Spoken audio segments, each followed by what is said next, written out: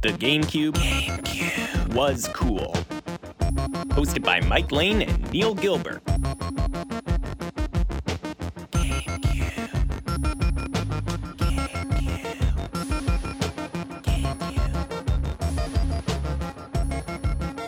So Mike, happy birthday, third week in a row. It's your birthday month. We're still 2 weeks left. How are you feeling? You still feeling 28? Yeah, I still am. I helped move a friend of the show, Marty, yesterday. Oh, okay. So I definitely feel old this morning, waking up and just feeling the pains, the joint pains. Well, there's like we've talked about before, there's no gym open right now, so you're not in any great shape to move anymore. But how is it moving during a pandemic? Like, what's that like? Moving during a pandemic is okay. I mean, with the mask on, at first you get real sweaty. Yep. Buckets of sweat. Swamp full of sweat. And you're getting real sweaty, but you get used to it, I guess. It's just like, I think having a mask on in any situation nowadays, it's the same answer of just like, yeah, I'm used to it. Yeah, it didn't take that long to really get used to for me. Like if you're wearing the crappy ones, yeah, it's going to be a rough time. But if you're wearing something comfortable, if you buy a quality mask, it's not that bad, especially right now in the winter time. I actually don't mind wearing them because it's cold outside. If you have to go in and out, like it keeps your face warm now. It's like a little scarf. The only thing I find for me, because I wear glasses, is that my glasses get super fogged up anytime that I like do anything with a mask outside. True. So I definitely had my contacts on when I was moving Marty yesterday. Yeah, that's brutal. I'm lucky enough I don't have to worry about the whole glasses thing, but it's kind of it sucks when it's like if you wear the mask for like an hour, like it's bad. But then you think of the people out there, the folks wearing them for 8, 9, 10 hours a day or more, like people in front line. Like that's their life for 40 to 50 hours a week right now. Which when I went to my hygienist, like when I got my teeth cleaned, she was like, I'm laughing because I've been wearing this mask every day, all day, since like for 20 years. yeah, that's true. Right? Like, it's no different for them. Yeah, that's why that's why with schools right now, like all the colleges and universities, none of them can go to class right now except for nursing programs. Yeah, they're just like those ones can. They're going to be wearing masks anyway, so they can still go. That's so funny. I think that's kind of funny. Yeah, but last week's episode was a lot of fun talking about NHL games with our friends coming on the show. That was a lot of fun, Mike. That was amazing, and amazing to have John McComb, the in-arena game announcer for the NHL games, and he had some amazing things to say, and he had such a nice voice. Oh my god! Yeah. Clearly he does radio for a living. Yeah, he has nicer voices than us. He can listen to himself back and be like, oh yeah.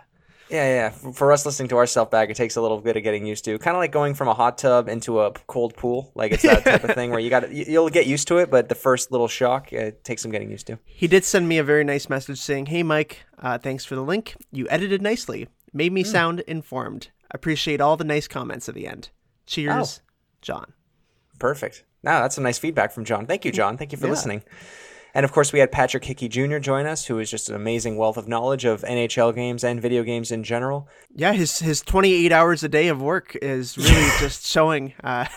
He's putting the Beatles to shame with their 8 days a week. He's working 9 days a week on whatever he's doing. He's got an author and podcaster, or not so much podcasting, but more so writing and just journalism in general. And then he's got time to play all these games. He also showed up on the Still Loading podcast this week. Josh, friend of the show, who's going to be joining us later today, had him on his show as well, and he also talked about NHL games, more just NHL games in general and hockey. Are you telling me that someone else did a hockey episode when the NHL was going back? It's absurd. Like everyone had the same idea as us. I can't believe that we didn't have that original thought. Well, we're taking Josh to court, so that's the real reason why he's coming on later today, so we can actually confront him on stealing Patrick from us. He's getting served.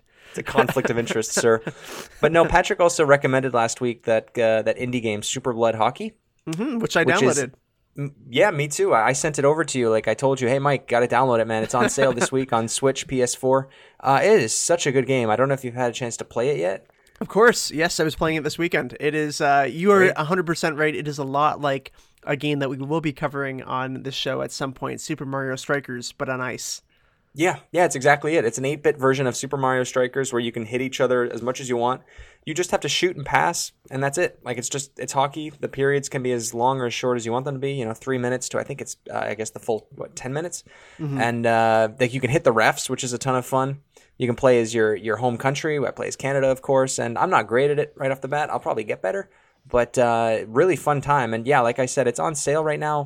But at the time this goes live, it might not be on sale anymore. But I put it up on our Instagram story that real cheap on PS4 and Switch. I'm sure it's the same on Xbox One. But yeah, Patrick's completely right. It's the only hockey game on Switch, and definitely a darn good one. If you're looking for something fun to play, it's not going to be like NHL, of course, but it's just something to have like on the go. And like every NHL game or hockey game, the one timer is ridiculously overpowered. Yes. Yeah, it's got to happen. No, for sure. Yeah, it's a fun time though. For sure. I love the fight mode when it's like everything just goes into like full brawl and it's just the last man standing wins, and then the one guy is just like lying on the ice, like seizing basically. Afterwards, instead of a penalty, it's kind of like there's one guy having like a blood seizure on the ice for like 30 seconds or something, and so you have like a 4-man or 1-man advantage for a little while. It's very clever, very cute. Yeah. Yep. Mike, just a little bit more Nintendo news before we get the show started. We got a lot of Pokemon Snap news this week. I just wanted to talk about that real quick before we get started today. Are you saying Pokemon Snap news in 2021? Neil, I'm not sure where you are and what time you have traveled to. It's taken 22 years since the first one, Mike. 1999. That sentence doesn't make sense. It doesn't make any sense. It's so weird how Nintendo goes back to these things, man. It's like Pokemon Snap comes out of nowhere this week. I mean, there's been rumors of a Pokemon Snap game now for a long time.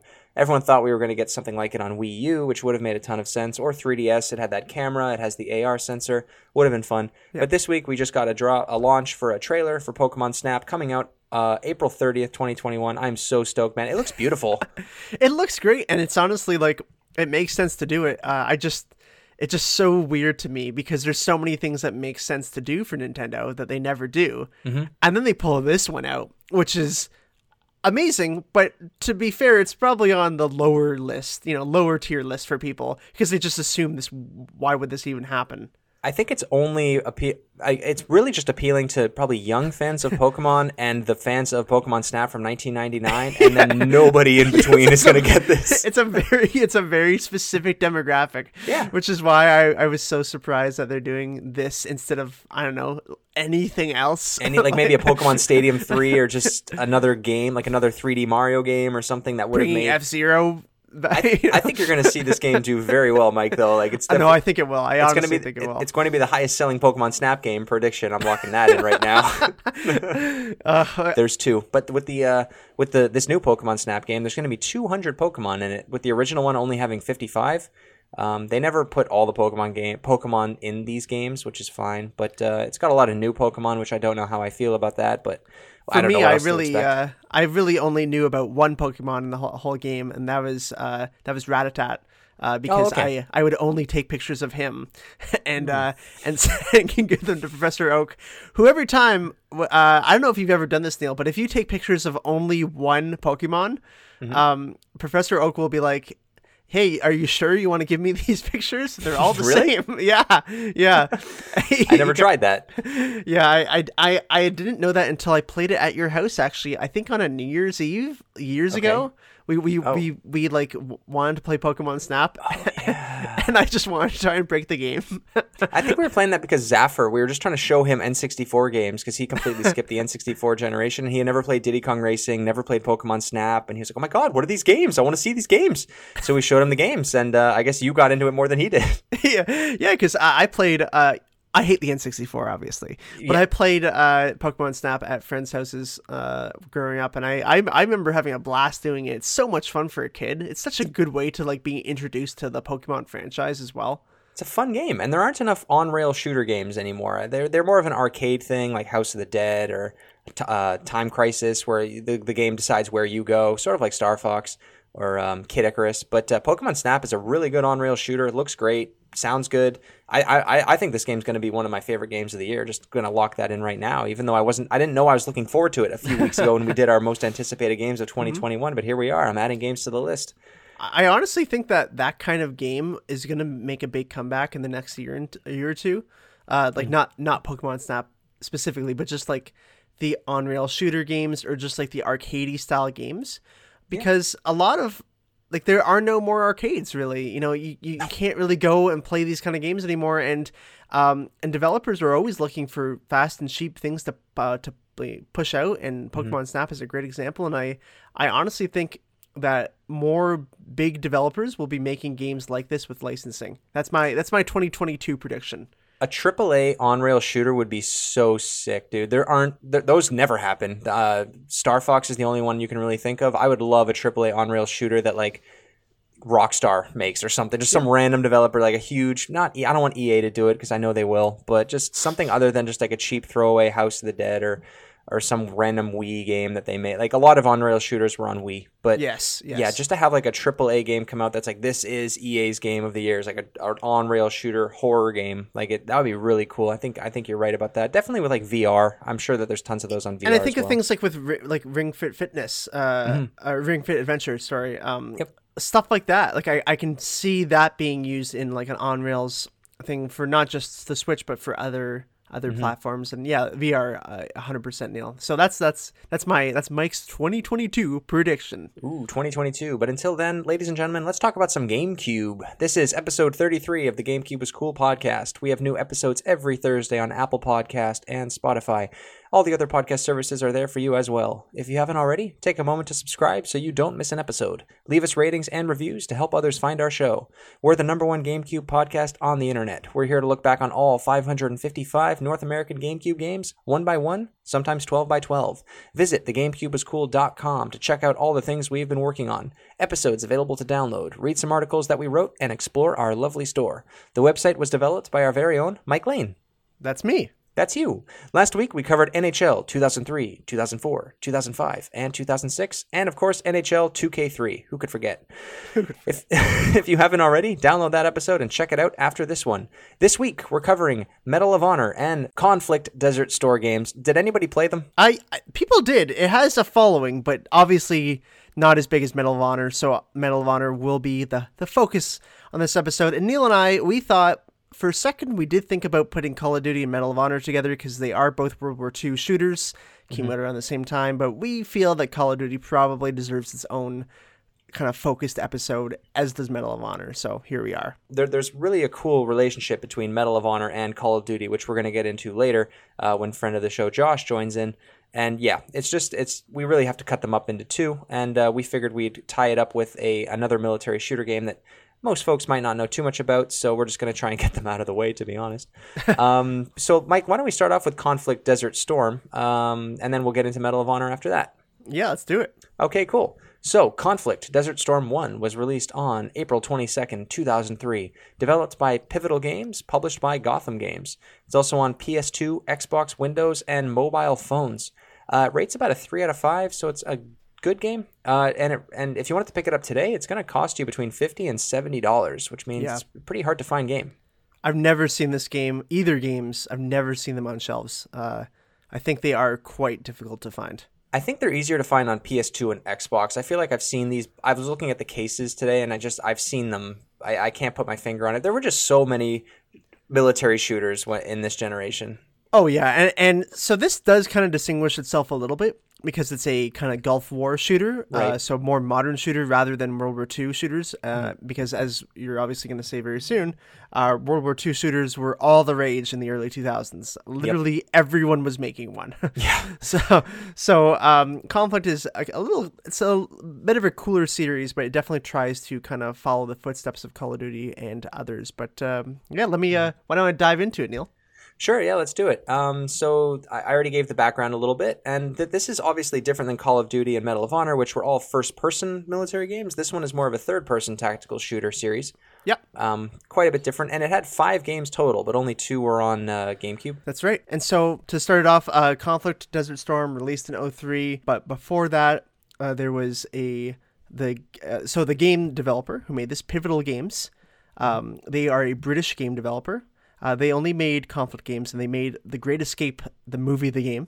The old 60s movie that they made into a game for whatever reason. That's weird, but kind of interesting backstory. Jim Bambra, who was the CEO, super into the Dungeons and Dragons books. He actually wrote a lot of books and contributed a lot to the early kind of software development of Dungeons and Dragons games and spin-offs. He actually co-developed the Star Wars role-playing game, which is part of the Dungeons and Dragons kind of umbrella. Oh, wow. Yeah, very cool. Neat little fact. Also did the Warhammer books. So all those kind of role-playing games he helped develop and do some of the books for. So he was the CEO founder for Pivotal Games, and they came from Pumpkin Studios, which is a great name. Yeah. And Pumpkin Studios were owned by Eidos until they shut them down in 2000, and they made all the Warzone games. Okay, I've seen those games in stores before. I never touched them with a 10-foot pole. Neither have I, but those are more. Are those more real-time strategy games, the Warzones? I believe so. Yes, I think that's where, because he was he was a kind of a RTS person, anyways. So, but yeah, so after they created their own company, they made all 5 Conflict games, as you said already, and then in 2008 they went under because of financial troubles, and that was it. So they just made those. So they really kind of devoted their time to these Conflict games, and the franchise itself has actually surprisingly sold more than 6 million units. Wow. So like maybe 1.2 million per game then on average. It's better than Pikmin. Bad. Yeah, it's better than Pikmin. Well, it doesn't take much. But it's funny when you hear numbers like that and you're like, yeah, I guess like that's actually really good for a game like this. So it's good, but then when you think about how many platforms it's on, it starts to sound worse. Yeah, that's the problem. Like 1.2 sounds great, but then when you find out that it's also on PS2, Xbox, GameCube, mobile phone, it spreads it out so thin that it's not worth the effort anymore. No, yeah, it did make its money, and like we said at the top of the show there, that military shooters, every week there was a new one coming out. There still are military shooters coming out on a weekly basis, just games based on a war. Usually it's World War II, but now Vietnam is probably going to pick up some popularity. This one being the Gulf War in the 90s. But yeah, Conflict Desert Storm on PS2 at least, as of July 2006, had sold 800,000 copies of that average, which, to put it into perspective, earned $24 million in the U.S. alone. So, yeah, not a small at bat. Like that's pretty decent. And these games don't look too expensive to make. No. And so I guess like to actually get into the game itself, it's third person. It's much more tactical than a Call of Duty or a Medal of Honor. There's a lot more strategy around the actual gameplay. And one cool thing is that you can enlist as a British Armed Forces or a U.S. Delta Force, I think it's called. And so each soldier in your squad kind of has a unique ability, and you you can switch between them. It also has a lot of different vehicles and like very specific and like licensed vehicles. Like it actually has like all the names. It has like the M2 Bradley fighting vehicle. So it has all these things that are like all clearly licensed by the American military, which I thought was pretty cool. They definitely put a lot of effort into making this as real as they can, really. And so, yeah, it takes place during the Gulf War. This is Mike's quick history lesson here. Happened in 1990. U.S. invaded Iraq because Iraq invaded Kuwait, and they were like, stop doing that. Don't invade Kuwait and take their stuff. And that was when Saddam Hussein was like, no, I'm going to do it anyways. And so then the U.S. with a coalition force invaded, and they basically brought down the regime or stopped them from taking over and pushed them back into Iraq. And it was a pretty quick conflict, but there's a lot of interesting missions that happen. So you often get a lot of, I guess, games and other things, especially nowadays, it seems, where you have a lot more kind of info into kind of what was going on at the time. And obviously this is kind of being overshadowed a bit by the second Gulf War, which is when Bush Jr. Invaded. So, right. Yeah, I guess this is kind of a topic that I've always battled with. And I've always kind of felt weird about military video games, like just gamifying, honestly, hell for some people. It's just a weird idea. Like, I don't know how I feel about it. Like, I don't find it entertainment the same way I find playing a Spider-Man game entertaining. Like, I kind of put myself in the shoes of what it would have been like to have been a soldier in this case, 1990, or with Medal of Honor in World War II, and just how I would have reacted. And I don't know, it just feels like a very strange idea that these people almost 100 years ago now, were fighting in other countries, dying for freedom and everything. And now, years later, people are playing on their TVs at home, drunk online on a Friday night. Yeah, that's a totally like fair point to take. And I think especially with the Conflict series, because it's kind of, this was released in 2003 when the second Iraq war was happening. The fact that you're kind of going back to that same place in this game feels very, I don't know, it feels very risky that they did this because I don't know of, maybe you can correct me here, Neil, but I don't know of any other major games that came out around this time that were about like the Iraq war or just in that location. No, I can't think of any. Like, I'm thinking, for some reason, what comes to mind is SOCOM on PS2. That was a lot more of a modern style of video game. I think. See, all those ones were much more ambiguous, though. Yeah, like everything was very like, it's like, oh, the Russians are maybe spying on us or something. Right. But it was never like the Conflict series is very specific. Like the missions are specific. The people that you play as, some of them are real people. The different, like I said, the vehicles are all specific real vehicles that they use in this invasion. So yeah, it does feel almost like invasive, Yeah. There's another great game on PlayStation 3 and Xbox 360 called Spec Ops: The Line, which is based on Heart of Darkness. That also kind of comes to mind to me. That's a really fun game. Well, not fun. It's a very good military shooter.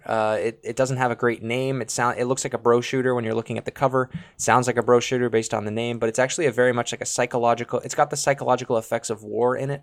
Yeah. So it gets a little bit deeper than just like a Call of Duty game where you mow down hundreds of soldiers. You're basically a mass murderer in those games. And there's basically no consequence. You're a hero at the end of it. Whereas Spec Ops: The Line, you see the psychological effects of war on the soldiers. But with Call of Duty games, and even to a point, Medal of Honor at a certain point, they got up to modern warfare games where you were playing video games based on wars that were happening at that time, which was very like World War II shooter games when they were coming out in 1999 and then the early 2000s. We were 60 years removed almost from World War II. And so there's a little bit of that disconnect. And that genre has always been like World War II, not necessarily shooters, but just like World War II, tactical games and all kinds of other, and role playing games too. Like you see that constantly still, but that's always been something that's been part of just that world. Pop culture too, like almost as soon as World War II ended, there were movies coming out about it. They still make movies based on the World Wars. So because there's a billion things you can talk about with it, right? I know, it's just such a marketable war. Unfortunately, it's just such a shame. But no, yeah, the Conflict series, looking at it graphically, it doesn't look as strong as its counterparts at the time either. Like, no, and they definitely didn't focus on graphics for this one. No, because it was so tactical. I guess that was the draw of it. One thing that always bothered me with some of these shooter games, Star Wars Battlefront less so because it makes sense, but sometimes when you shoot a gun, it looks like you're firing a laser gun because the bullets, that's just how they render them. It's like they're like a laser beam when you're firing, and it just kind of took me out of it sometimes. And this was one of those games where when you shoot at somebody, you kind of see the trajectory of the bullet, and it's just kind of weird. Like, it's not realistic enough for me, I guess. But one thing I really did like about the game, just watching videos and reading about it, doing some research on it, is that if one of your patrol members is killed, they'll be replaced by a new member, but this member will be a rookie soldier, and so doesn't possess the same skills, and you have to kind of build them up as you go along to get them back to there. I like that. That's kind of a cool idea. Yeah, so it's like you're getting a new recruit. Yeah, that makes sense. Again, this is like, I'd say this is probably the most realistic shooter in terms of just like how to tactically plan invasions and how to tactically plan like a combat than any other shooter that I've ever seen.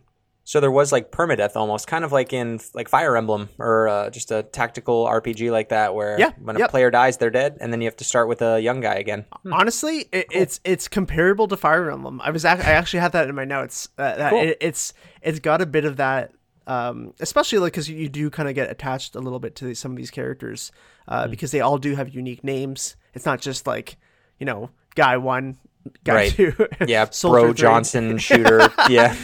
So, But, and then the last thing I want to say about the first one is the multiplayer in it, specifically for GameCube, is really, really good because the PlayStation 2 version does not allow for 4-player co-op. I was gonna say, yeah, GameCube always had the 4-player co-op. Did PlayStation have? Did you just find if that has the online in PlayStation? It does, and actually, the online for it was for specifically for the first one.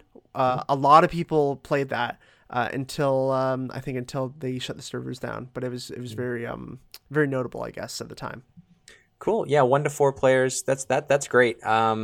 Yeah, it's the same thing with the Medal of Honor games, which we'll get into later. The multiplayer was a lot like I feel like James Bond set the stage for multiplayer for this generation, basically. If you could do what GoldenEye did in any of your games, you were gold. Yep. No pun intended.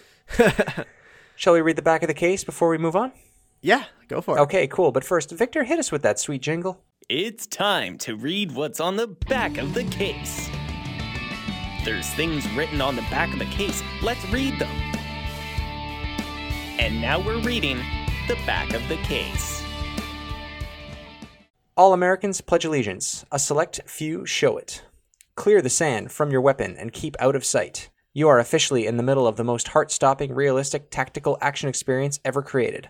Battle your way through the Gulf War as the elite U.S. Delta Force or British SAS.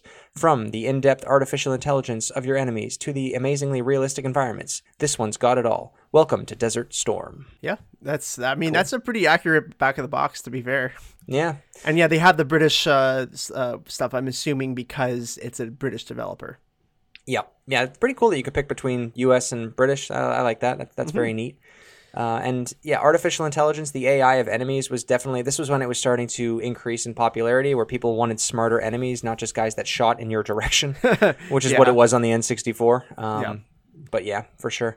All right, let's move on to Conflict Desert Storm 2, Back to Baghdad, which was released on January 6, 2004. It's one of the best subtitles ever. Also developed by Pivotal Games and published by Gotham Games. Also on PlayStation 2, Xbox, and Windows. No mobile version this time, I noticed. Rates around 3 out of 5. This one a little bit more expensive, $75.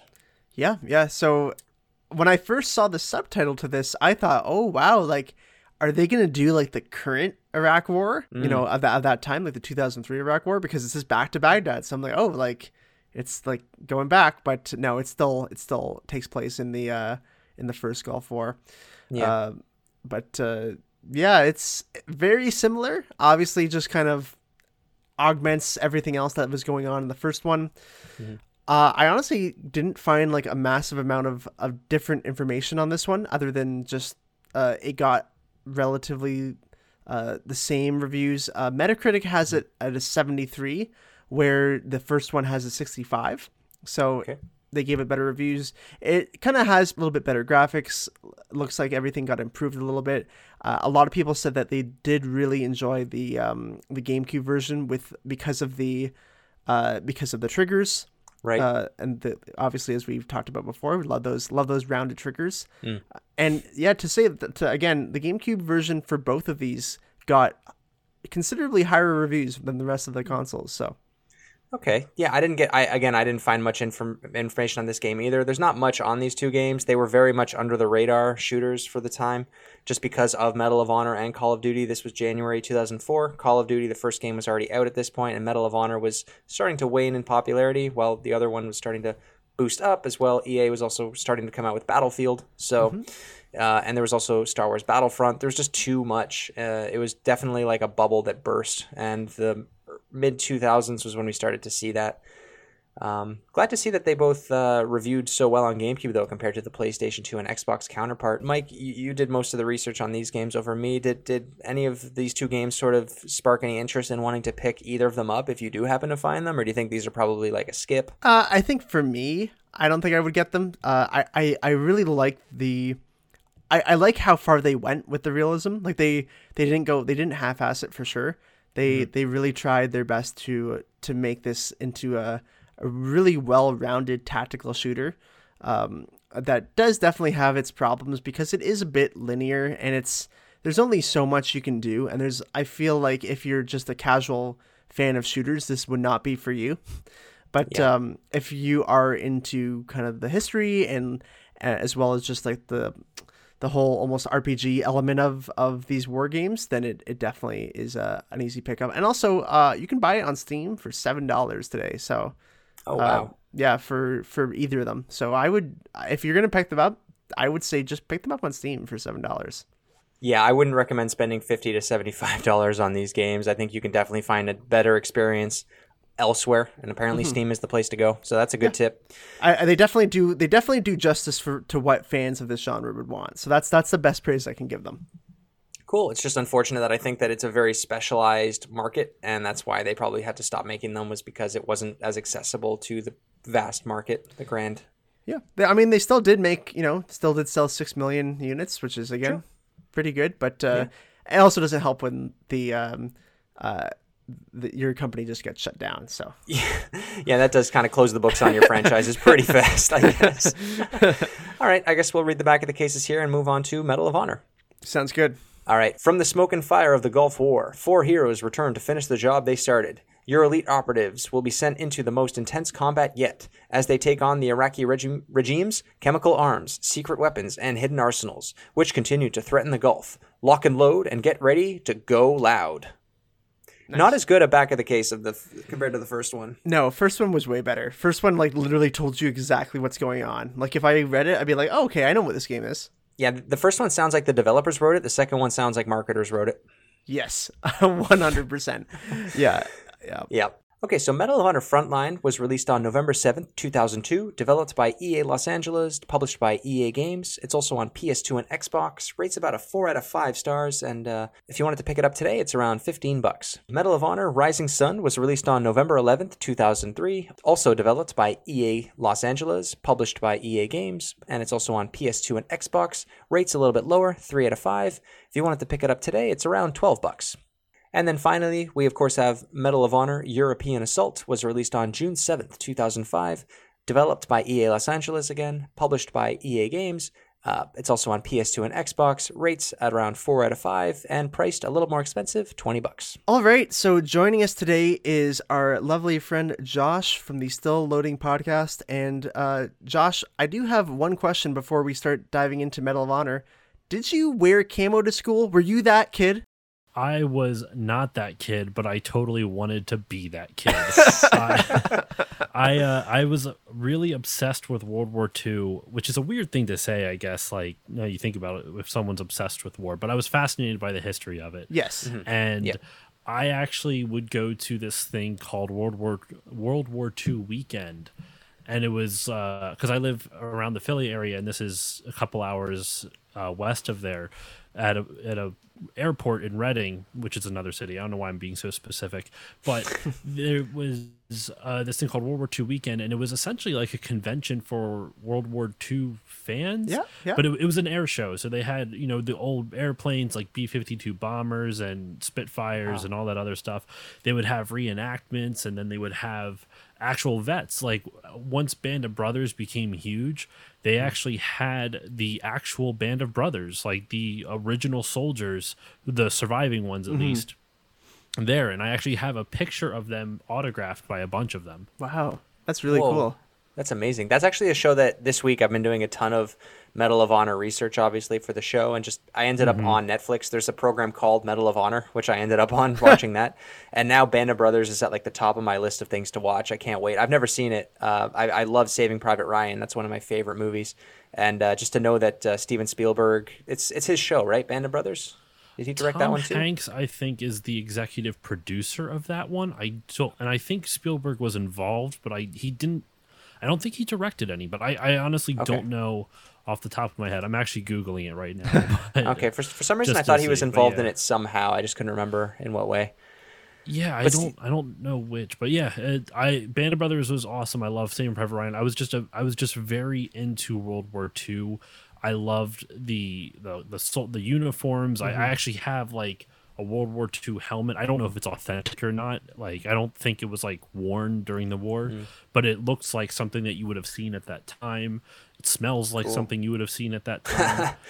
That's cool. Yeah, that's neat. No, I mean, Steven Spielberg is just an absolute just genius when it comes to directing movies, and Saving Private Ryan being one of the best World War II movies of all time, and then having him being connected to the Medal of Honor series so intimately, which I only found out about this week. I had no idea that Steven Spielberg, while directing Saving Private Ryan, and his kids were really into 007 GoldenEye on the N64, he wanted to make a a World War II game that would be accessible to kids since his movie was going to be rated R. So that's why he decided to go to his studio DreamWorks Interactive to develop Medal of Honor, the first one, which was in 1999 on the PlayStation 1, to become sort of like this avenue for children, or at least younger kids, to get into World War II history in a way that was historically somewhat accurate while not being offensive to veterans too. It's just so cool how intertwined those two things were, which I had no idea until now. Yeah, I honestly never knew about like the Steven Spielberg connection until I started researching as well.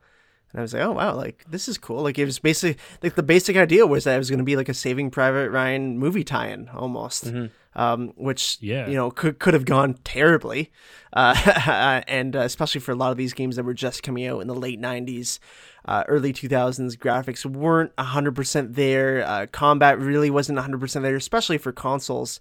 Really, you only had good shooters. I mean, other than GoldenEye on the PC at this point in time. So it was a pretty big risk to push Medal of Honor at the time. But I mean, I think it paid off amazingly. Yeah, agreed. Something that was also cool about the Medal of Honor series. Now, this is prior to the ones you guys are talking about with Frontline, not Pacific Assault. I'm sorry, Rising Sun and European Assault. But in the original one, the game was super groundbreaking because it was the first time you would see AI like that, enemy AI that would behave in a specific way. So if you threw a grenade, it would actually they would kick the grenade back at you, or some of them would dive on the grenade to protect their fellow soldiers from the grenade's blast. They would also like walk around and smoke and kind of have like their own little lives that you could just like walk in and unfortunately murder all of them. But I mean, they were Germans and Nazis, so I guess shouldn't be that unfortunate. But yeah, that was really neat and ahead of its time. Even I think in the sequel, the second one, Medal of Honor Underground, they had the German Shepherd dogs that, like, if you threw a grenade again, the dogs would bring it back to you as if they were playing fetch, which is just like such an interesting concept. Where I think Mike and I were talking about before you came on, Josh, about GoldenEye and how that game was good. Like the AI was okay. The enemies would kind of dodge occasionally, but it was more just like sidestepping, and then they would shoot in your general area. You really couldn't see any sort of life in the character. It was more of just a pattern that the characters had that you could learn and then learn the levels around. But yeah, way ahead of its time for the technological advancement of the PS1. Like it had its limitations, of course, but then there was the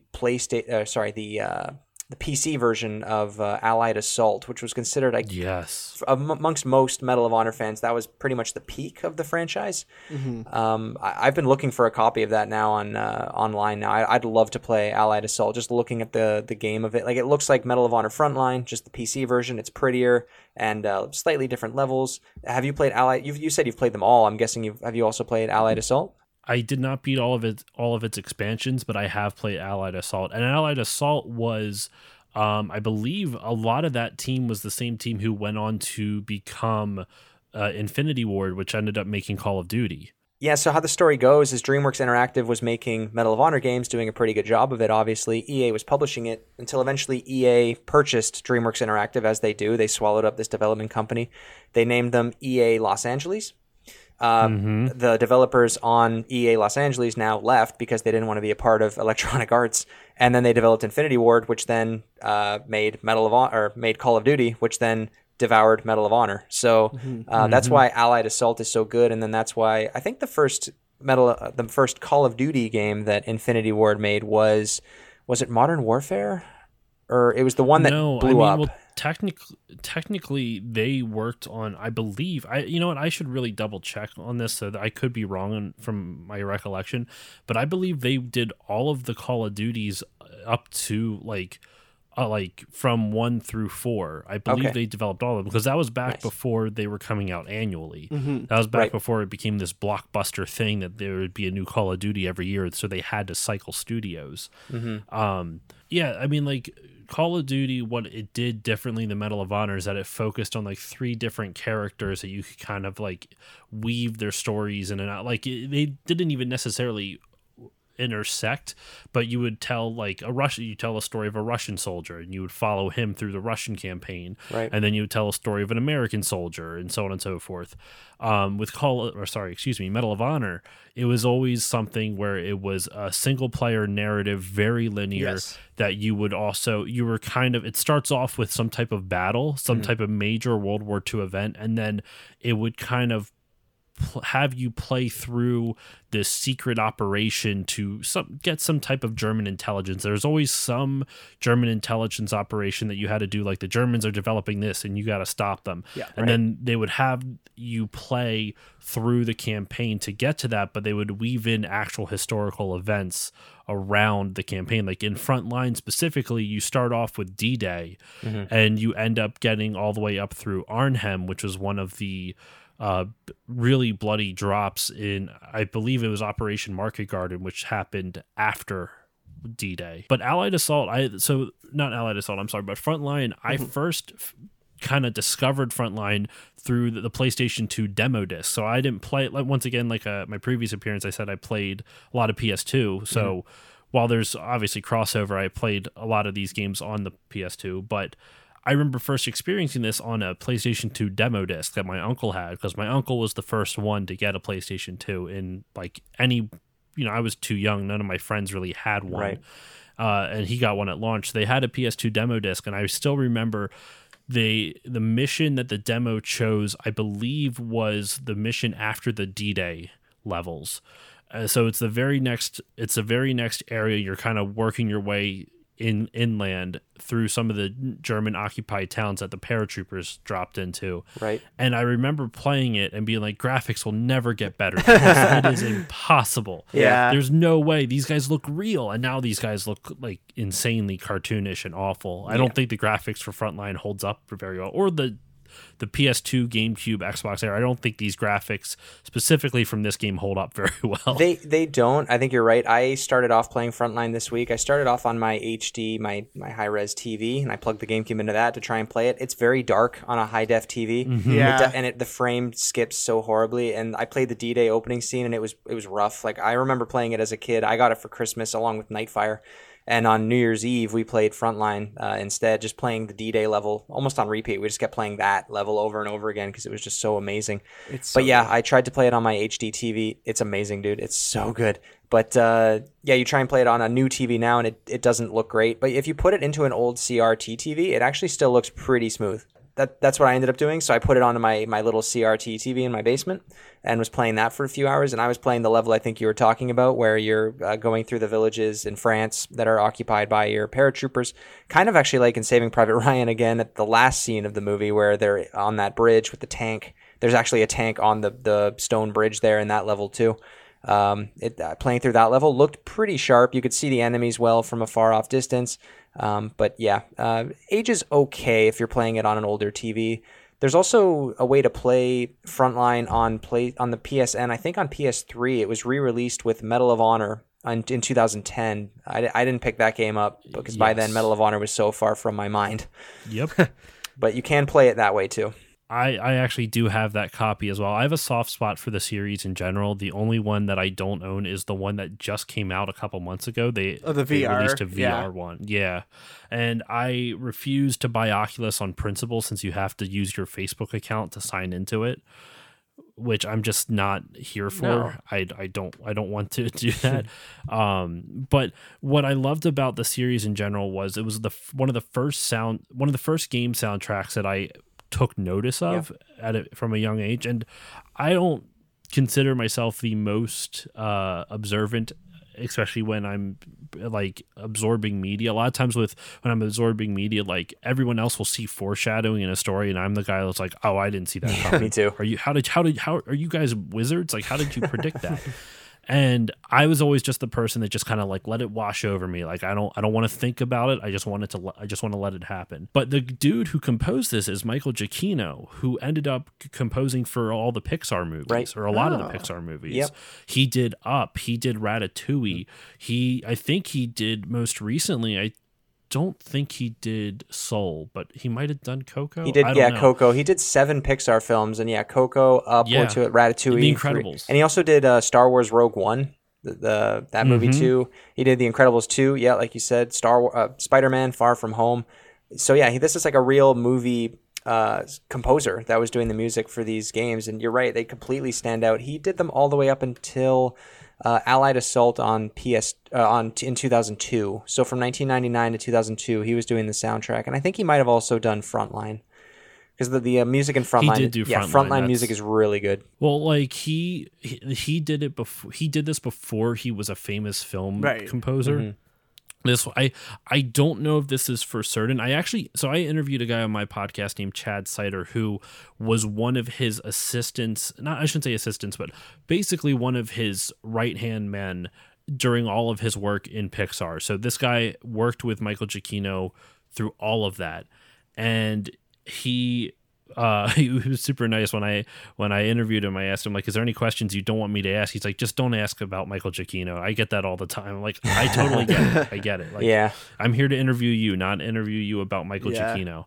Mm-hmm. And he was saying that game, if I remember correctly from the interview, or from when we were talking, he said that like the work on Medal of Honor is what helped him get noticed, because it was just so strong. I'm trying to remember. They reuse a lot of his stuff. Like because right after he did Frontline, Christopher Lennertz took over and did, I believe, Rising Sun and European Assault. Mm-hmm. Okay. Yeah, you are right. Like the Frontline music, like, so I haven't played Medal of Honor games probably in 15 years at least. Mm-hmm. I did play them a lot as a kid, especially me and Neil were talking about this before you came on. I still can't remember which game I played a ton of, if it was Frontline or European Assault, because a lot of the missions kind of blend together because they are quite similar. And again, 12-year-old Mike doesn't remember a lot of stuff. He just remembers shooting Nazis. But I do when I watched gameplay again, I did remember the music. I was like, yeah, this is like, especially for Frontline, it was really dramatic, and it did feel very cinematic at a time when games were not trying to do that at all. Mm-hmm. Mm-hmm. Music aside as well, the sound design of just the guns and the trucks and the tanks and the explosions all sounded incredible too. Like the guns had different sounds of the click and of the fire and of the reload sounds. Like it sounded like there was actual weight to the gun, as opposed to GoldenEye, which was the sound just sounded too fluid. It didn't sound like the guns were actually there. The sound design, like if you're just closing your eyes and listening to what's going on, it sounds like they actually set up a microphone like on the beaches of Normandy and then played it for the video game. It sounded like you were actually staring down the sights of a machine gun while you're running up a beach, and that's on a GameCube. And I was lucky enough to go to Normandy when I was in high school. I got to I got to visit the beaches. I got to visit a lot of the grave sites, do the trenches. It was like a World War kind of history trip that I was very lucky to go on for school. 14-year-old Josh is and because we went to Juno Beach because we are Canadians, and so that's our beach that we landed at. And so it was obviously very cool to see everything, and watching Medal of Honor gameplay again, for this week, getting ready. I was like, wow, like they really nailed it, like in terms of what everything looks like. They put a lot of time and effort into this, and I remember the Call of Duty games maybe more than the Medal of Honor games, and I think Medal of Honor really, you can see that there was so much more love put into these games and making sure things were accurate and making sure things were like historical, really.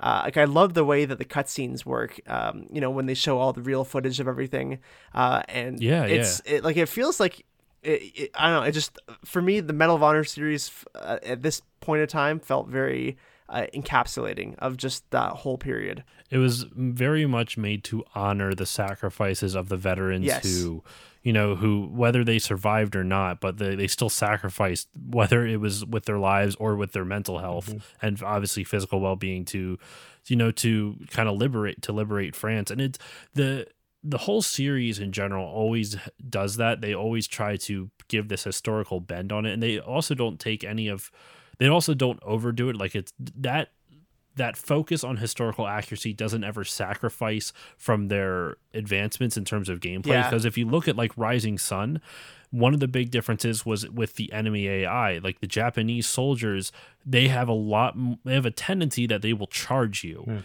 So where the German soldiers, when you run up to them, they're gonna melee you and back up. Versus the Japanese soldiers, if you get too close, they go it, and then they just charge you with their bayonets. That's wild. Which is what happened in real life, right? And some of them attack you with swords. Like there's some dudes that would in the game, and I would assume obviously in real life then, that would attack you with these samurai swords, and it was terrifying because then you start screaming and it came out of nowhere.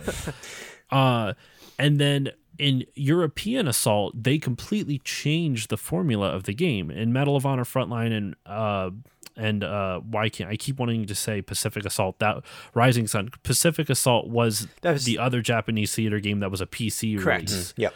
But European Assault changed the formula because in the original two, with Rising Sun and Frontline, it was a linear game. You would start from point A, go to point B, fight some Nazis along the way. In European Assault, they kind of drop you into a battlefield and give you 5 or 6 different objectives that you can complete in any order that you want. Right. That's super cool. I mean, like the console versions, it seems like that there was a steady decline, but with a few ups and downs after 2002. Like after Frontline, it was very divisive, the franchise, for several years up until, 2013. They took a bit of a hiatus, came back last year of 2020. There were also a bunch of handheld games, which I played the PSP Medal of Honor Heroes, which I loved when I was a kid. I haven't gone back to it, so I'm not quite sure how well it ages. But I also learned this week that there were Medal of Honor games on Game Boy Advance, which looked really strange. Yes. Did you play those ones? I've tinkered with both of them and haven't really given them a real solid try. But there's an original one and then there's a port. So Medal of Honor Infiltrator is a top-down shooter. Right. It's very much like a 16-bit. Kind of think of it like, it's not quite Contra. Contra is side-scrolling, but think of it kind of like Commando or something like that on the NES, where it's top-down and you're running up instead of it's side-scrolling left and right. And then one of the stranger ones is they ported Medal of Honor Underground, the PlayStation 1 game, to the Game Boy Advance, and it's fully 3D. It's an FPS on your GBA. It's kind of in the same vein as wasn't Nightfire? Yep. Like I know they ported it, but was it first person or did they completely change the first person straight up? It's on my list of Game Boy games to find, and I cannot find it anywhere. It's really hard to find. I love it. You're gonna hate me. I have a complete in-box version of it. Wow. How many of those are in print? Like I can never find them anywhere. It's like, did only 10 get made? I can never find that. I have no idea. There's a strange grouping of games on the Game Boy Advance where there are FPS games on the Game Boy Advance that should not be on the Game Boy Advance. It doesn't work. Like the Nintendo could barely get Doom to run on a Super Nintendo, and they could barely get it to run on a Super Nintendo and a Sega to get it to run on a Genesis. They got it to work, but obviously some concessions had to be made, and also you could upgrade the memory on a cartridge. The Game Boy Advance, I mean, I guess they could have done that for that too, but these games don't work on a D-pad. No. Like they just don't. And it specifically in Underground, I remember trying it out just to see what it was like. The textures are so messed up where when you're farther away from a wall, say you have a wall and the texture on the wall it's supposed to be like arches, like archways. And so you can see it's just a picture of archways on this like flat polygon wall, right? And as you get closer, those arches expand. I understand, like logically, you're like, oh, they're closer to it, so they're going to appear bigger. But what happens is that you can still see most of the wall. So what happens is you might see 6 or 7 trusses of the archway, and as you get closer, those trusses just disappear from the wall. So you might you'll be right up next to it, and even though you can still see the whole wall by turning the camera, there's only 2 trusses now. But when you back away, now all of a sudden there's 6. So it's this really strange algorithm they use to, I guess, give a sense of scale, and it just doesn't work. No, first-person shooters on the Game Boy Advance are such a weird... I can't believe they exist. Whenever I find one, it's just such a weird thing. It's like there should be no first-person shooters on the Game Boy Advance. But that's why when I finally got my PSP, it was such a mind-breaking experience to finally go from a Game Boy Advance console, which, 2D games worked very well on it. But then you finally had this console experience on the go, and Medal of Honor, which I loved on GameCube. My parents got it for me on PSP, and I played it on Christmas Day, and they were like, what the hell is going on in there? Like, they're just hearing like bombs going off and people screaming, because the sound was just as good on the PSP as it was on the GameCube. Even when the series came back, and it still was nowhere near as popular as Call of Duty. When I say came back, when they decided to go version. The 2010 Medal of Honor, when they went modern, the one thing that it was praised across the board by critics was sound design. So it really seems like from the get-go, this series has always like focused on the sound design of the series, like of the game. Like they really take their time to record the audio of all the different weapons that they use and try to create ample effects. Like I still remember in Frontline when you are storming Normandy Beach, and they blow up the one section with the barbed wire. I can't think of what they blow up the barbed wire. I forget what the weapon is that they use though. But you go through, the moment you cross over that pass. Sorry, let me say that again. The moment you cross through that hole in the barbed wire, the sound completely changes for the machine guns, because now you're closer, and it's almost like it's doubled up, because now the machine guns that are not inside the bunkers, that are just kind of in the sandbag encampments along the ridge, now they're adding to the fire too. So you're getting this extra layer of sound, and it works really well because it makes it that much more intense as you cross through that gap, that hole in the barbed wire.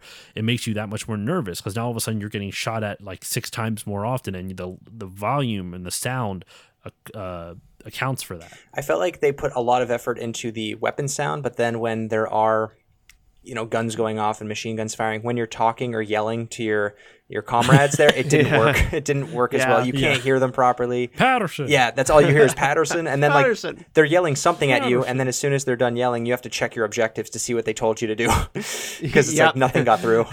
And I don't think there's an option for subtitles on Frontline. I looked, but I couldn't find it. So I wanted subtitles on to know what the heck the guy was saying, but anyway.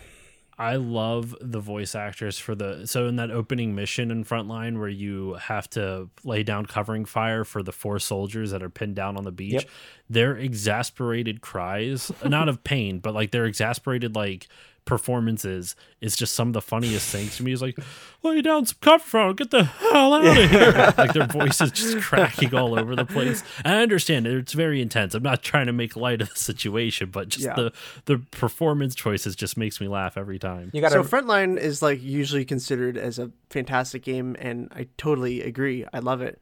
But Rising Sun, which is I guess the next game for consoles, really kind of got mixed reviews. And watching video of it, I had never played it before, but seeing the Pearl Harbor scene at the beginning, the intro looks unbelievable. It looks so good. It's awesome. And then what I always do is I like to kind of skip to the end of games. I see the beginning, see the end. It always gives you a good sense of kind of what a game is about. And it looked like everything dipped in quality. I thought I thought my stream went down or something. I thought it went to like 320p or something. It just all of a sudden the graphics were worse, the sound was worse.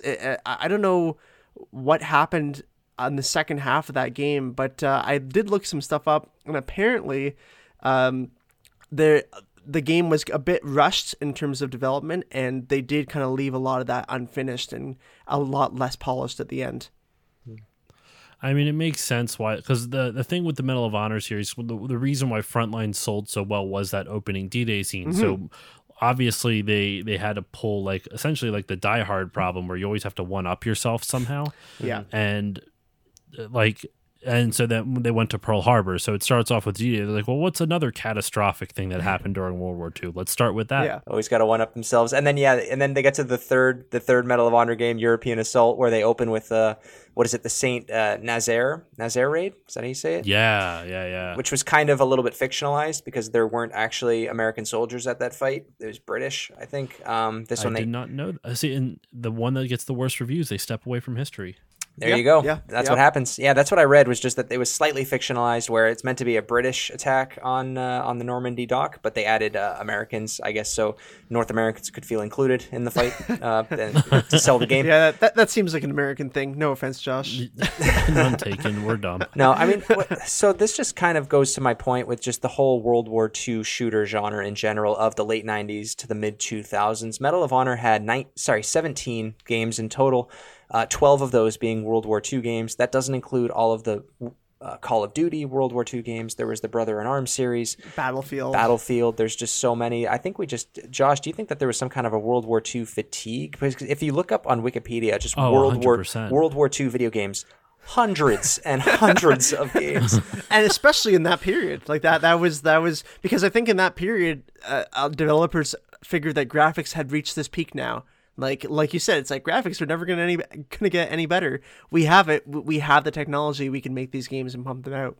I also think it definitely got fatigued, and I also think the reason why they went to World War II is that when you're doing a war game, it's very hard to not be political because you're always going to have like it.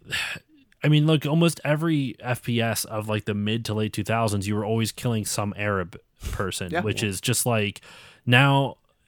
I understand there was a war, and still is a war going on in the Middle East, but it just kind of like, once again, that gets exhausting. And also you run the risk of coming off as racist because you're only killing brown people. Yeah. Like it can be pretty messed up. With World War II though, it's an easy target because you can never make a Nazi look bad enough. It is you can make them the most vile person in the world, and no one will ever feel sorry for it.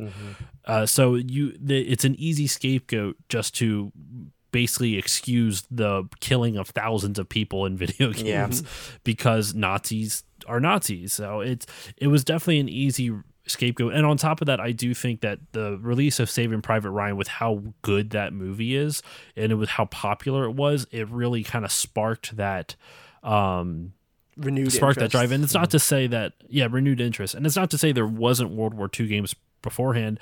There's even like World War II fiction, like the Wolfenstein series that came out. I mean, hell, if you really look back prior to Wolfenstein 3D, the original Wolfenstein games were 2D stealth games on PC or Mac. I forget which, but it was an indie series that id Software just bought up. So like they were there. There were World War II games prior to this, but I really think that Saving Private Ryan and Medal of Honor really just kicked off this craze of just needing World War II video games. And it definitely got saturated. It got saturated. It went away for a while. Like there are obviously still probably indie World War II games, like set on 2D graphics. And then there's the occasional game that comes out set in World War II. Like a few years ago, we had Call of Duty World War II, which actually looked decent. I remember I'm not a Call of Duty guy. I played, I think the last one was World at War. I played on PC. It was probably the last Call of Duty game I really played, and it was mainly the online. But at E3 that year, I guess it was 2018, 2017 now, with something like that. World War II. I thought, thinking like, man, this might actually be a Call of Duty game that I play. But then I heard the reviews came out and it wasn't all that great. But they started with D-Day, just like Frontline did. It was an opening. I think it might have been the opening, and I watched that, like a comparison of Frontline and Call of Duty World War II, and way more gruesome and way more violent, obviously, because the power of the consoles has come so far. But it didn't spark that World War II craze that came back again, like what Medal of Honor did. And I think we really have Medal of Honor to thank for that bubble of almost like the Guitar Hero phase of the mid 2000s that came out with all those fake instruments. We really have Medal of Honor to thank for making all of these amazing World War II video games as well. And past that, and not so amazing ones, and like new and modern war games as well. Like Medal of Honor, I would say, kind of cemented the ability to make good war games. Yeah, and like Medal of Honor, I think the series, it was one of the first times they ever tried to portray war in a somewhat realistic way. Yeah. The Medal of Honor series, I think it just feels like a breath of fresh air now because they treat everything with such a level of authenticity and almost reverence, like not necessarily revering the violence, but revering the sacrifice. Yes. And it never really goes too far into like what we see now in the States, where it's like this almost fetishizing of soldiers. It's more of just like a true reverence of it.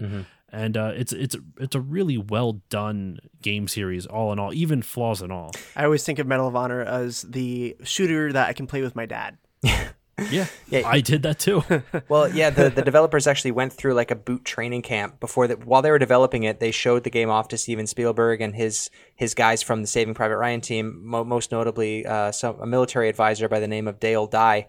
They showed the game to him, and he said, no, you need to go back and redevelop this. This is nothing like what it's like in war. So he actually put the developers through like a quick boot camp so that they could sort of have better influence to make the levels to be actually like a military shooter, which is just so amazing. And then when they showed the game off to, obviously the game had problems with development from veterans and people who are actually Medal of Honor recipients, specifically a man by the name of Paul Buca, who rejected the game when he first saw it. Like he said, this game should not be made. It's disrespectful for Medal of Honor recipients. And the developers showed him the game and showed him that it was actually very true to form, and it wasn't meant to be capitalizing on the suffering of soldiers. It's actually meant to be telling the players the courage that those soldiers went through and how it's a very good representation of the war. He eventually actually gave it the green light and the thumbs up, and it got made. So they did go through the hoops of getting the game made and the proper check boxes and thumbs up from everyone that mattered. So I think that's what we saw back then, which might not be happening so much now with Call of Duty. I think it goes back to my point too of just the reverence that they show for it. Just like you said, they got the approval from veterans to do this, and Call of Duty now feels more just like let's I don't like to use the word fetishizing because it makes it sound like it's actually sexual in nature, but I don't mean it that way. But it's just like it's this obsession with making it like. It's this obsession with glorifying war and fighting versus glorifying the sacrifice for what it did. And also like what I do think Medal of Honor gets across is that it never makes the player feel like they want to go to war. It just kind of shows like if this stuff happens, like you should respect the people who were in it. Yeah, that's a really good point. Yeah. That sums it up well. And actually it's funny you were talking about Dale Dye giving the training, like the little mini boot camp for the devs. I actually have a video of it. Wow. I don't know where I got this. I have a tiny little mini disc that was a promo material for Medal of Honor Rising Sun, and on it has a video of the devs going through boot camp under Dale Dye, and he's like talking about it like it's a little mini doc. Oh wow, Oh, that's amazing.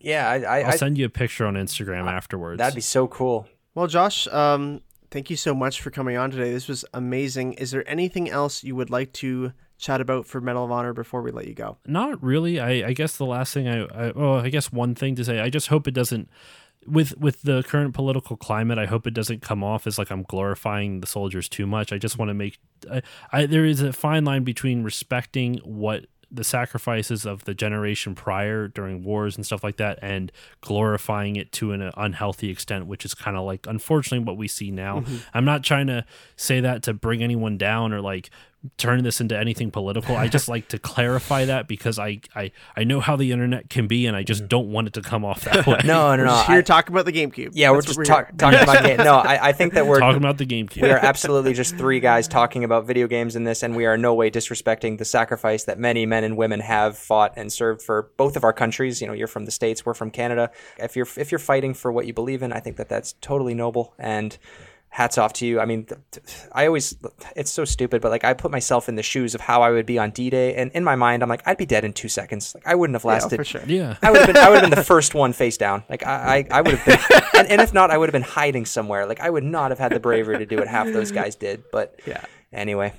Josh, why don't you let the listeners out there know where they can find you, and hopefully we'll see you again soon. But until then, where can the folks listen to you? Well, I'm so thankful that you guys let me come on for this. I was saying before we were recording, I kind of forced myself on to talk about Medal of Honor because I love the series so much. We appreciate it. But it's super nostalgic for me, even though I don't think they always hold up now. But and you guys, this is actually the last podcast I'll be recording prior to me becoming a dad. So wow. This is going to be. This is a very like pre-dad, fun Josh. Thing to do. Yeah, pre-dad. Pre-dad. You're gonna be a fun dad though, for sure. Here, son, let's look at how this war killed so many people. Son or daughter, we don't know yet. Okay. Ooh, cool. Nice. I like that. Yeah, it's a surprise. I like that. That's I like that. So, but you, for your listeners, you can find me on Facebook, Twitter, and Instagram at StillLoadingPod on all of them. You can go to my website, that's my email, stillloadingcontact@gmail.com. Feel free to email me. I literally have my whole thing of like plugs at the end like practically memorized. So it was just going into muscle memory. Stillloadingpodcast.com is the website. You can check it out, and you can find the podcast on Spotify, Google Play, anywhere you Apple can find Podcasts. us. Yep. Anywhere you can find these guys. So yeah, thank you guys for having me on. This was a lot of fun. You're welcome. And Josh just did an amazing podcast with Patrick Hickey Jr. last week. I was listening to it on NHL and NHL games. Go back and check it out. You guys are so fun to listen to talk about hockey. That was a pleasure. I was listening to it while I was playing Super Blood hockey, and it was just cool. It felt like I was hanging out with you guys. Like, he'd be perfect to host a podcast. I'm just grateful that this is the second time he was on my podcast. Like, had him on to interview him the first time, and this time around, it's like, well, let's just kind of talk about something that, because it's hard to interview someone a second time, like, unless there's something completely different that I could like pull an hour out of. But like, I asked him all the questions last time, and that I don't even remember what they were anymore. So I'd have to go back and re-listen so I don't double down on them. Yeah. But I always try to do that for like repeat guests. I'll always try to have like, well, instead of me interviewing you, let's like talk about a game you like, or talk about something video game related that you like. So no, you guys, that's just such a nice guy. You guys sounded great together. And again, everyone go check it out if you haven't already. But Josh, good luck this week. Congratulations on becoming a new dad. We're really looking forward to hearing how that goes. And you better get them into video games at a young age, okay? Oh, I'm literally sitting in a room filled with my collection right now, and I actually have to clean it up before they get here because it is a freaking mess. All right, we'll let you go clean up, and good luck and have fun. All right, thanks guys. Bye, buddy. Thank you, Josh. What a nice young man. What a nice young man. That was amazing to have Josh on again from the Still Loading podcast. And he covered so much stuff for Medal of Honor that honestly, I mean, for me, I do love the series. I really have a soft spot for it, but I really don't remember a lot of it. And because I didn't own them, I played them at your house and other people's houses.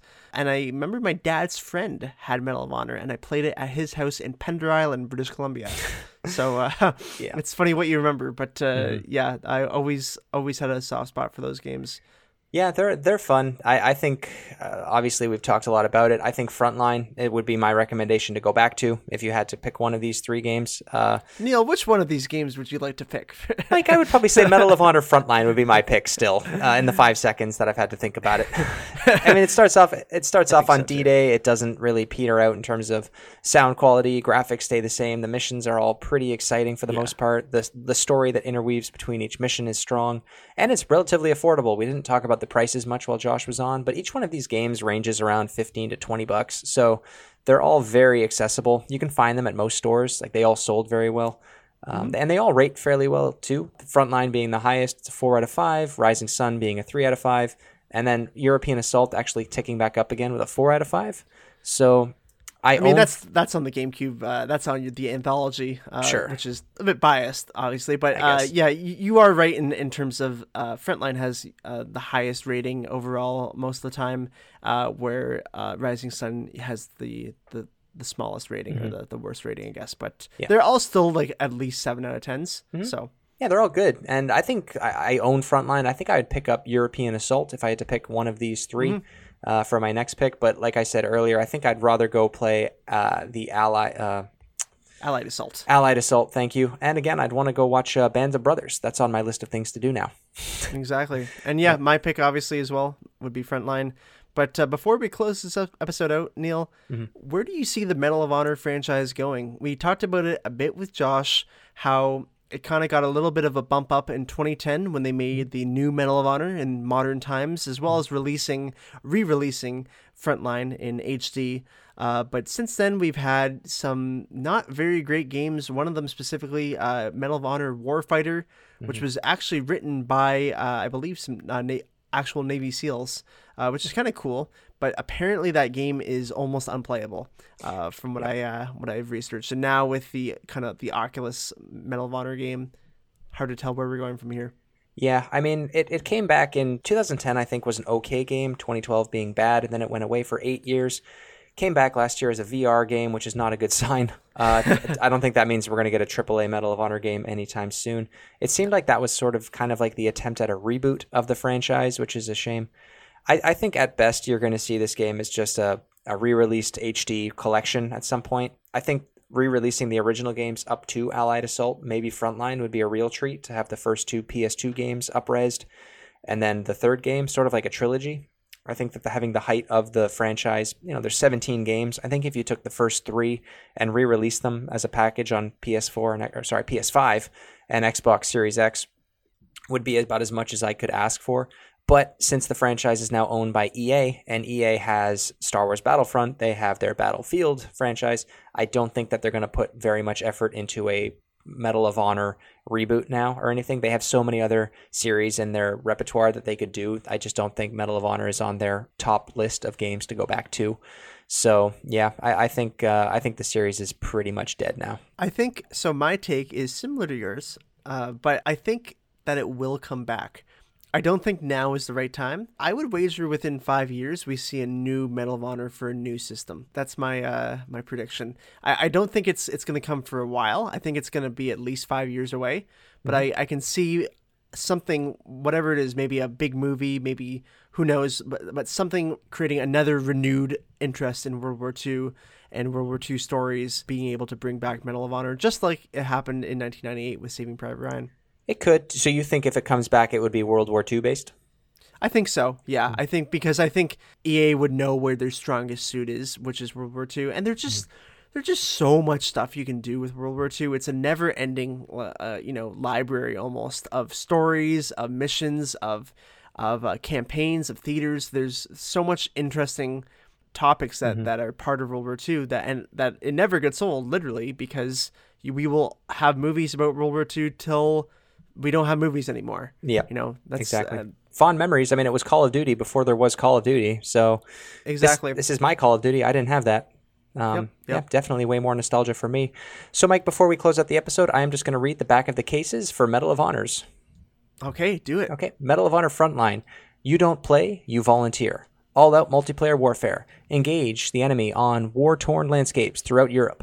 Go to war as one of 20 Allied or Axis soldiers.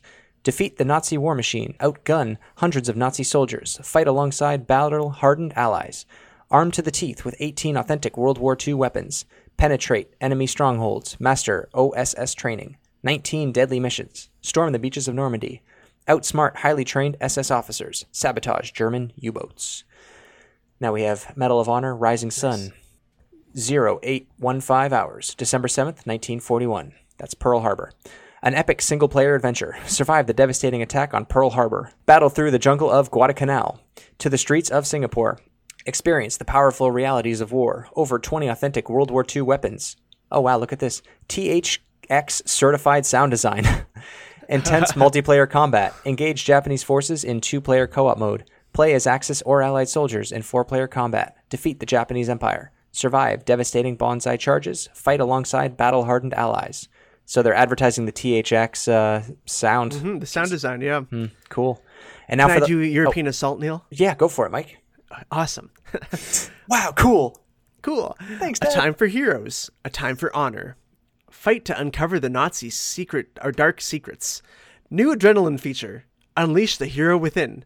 On open battlefields, your choice decides your fate. That's something we completely forgot to talk about in European Assault. There's this new feature called the Adrenaline feature, which is kind of like just a mode where you become basically invincible and overpowered, sort of like Logan in Logan, where you just become an all-out savage going through enemies. You become Wolverine. You become Wolverine for 10 seconds, yeah. It makes you feel like Spider-Man. The game makes you feel like Spider-Man for a few seconds. Took you out of the realism of the war for a little bit, but it was something new that they had to add to keep up with the Call of Duty and the arcadiness of war games at the time. I think my thing with Medal of Honor and like doing research this week, I think they made a big mistake trying to put out a game a year, basically one game for PC, one game for consoles. I think like Josh said, definitely the market was saturated already. The fact that you were trying to put out one a year at this point, I think just sped up the saturation. Yeah, they spread their teams too thin for a while with a PC game, a console game, and the Game Boy Advance / PSP games, which were not on other consoles. So they had three games coming out some years. So yeah, never really a recipe for success. But anyway, that was a fun conversation. Good to have Josh on. Mike, you were great today too. Oh, thank you. You're very welcome. So why don't you let listeners know what they can expect next week on episode 34 of the GameCube is Cool podcast? On episode 34, we are going to be talking about X-Men games. Ooh. That's right. Specifically X-Men games. There are technically 6 X-Men games for the GameCube, and there's one in particular I'm really excited to talk about. I've never played most of these games. I played a bit of them, but X-Men Legends, I always hear as being one of the best superhero games ever released, and I'm really excited to talk about that. Yeah, that's very exciting. I mean, superhero games as a genre have always been... They usually are terrible. Usually, but there's so many superhero games out there. Like we talked about hundreds of World War II games. There's tenfold superhero games on consoles. Of course, most of them are going to be bad, but it's just there's never been that superhero fatigue in video games. I thought that we'd see a superhero fatigue in movies by now. We kind of have. Kind of, but in a different way. I guess we've seen a bit of a fatigue in terms of the constant Avengers, Marvel kind of style, and it seems like we're going kind of smaller. But I mean, like since the arcade days, there's been X-Men games, and then in the console days, now we're seeing games like Spider-Man and the Arkham franchise. Just superhero games are so intertwined with video games, and I guess nerd culture in general. So it makes sense that there's video games with it too, almost like Star Wars at this point. But yeah, that's going to be a lot of fun. But until then, ladies and gentlemen, this was episode 33 of the GameCube was Cool podcast. We have new episodes every Thursday on Apple Podcasts, Spotify, and all the other podcast services. Leave us ratings and reviews so we can make our show better. We're the #1 GameCube podcast on the internet. Follow us on Instagram at the GameCube Pod. Check out the new site, thegamecubewascool.com. Share us with your friends, family, and your local butcher. Tell Santos Mike says hi. Thank you so much for the support, and we will see you next week. Take care. Bye. GameCube. Over 600 games you've never heard of. GameCube. The product of what happens when you think inside the box. GameCube. Do you know a Santos? Nope.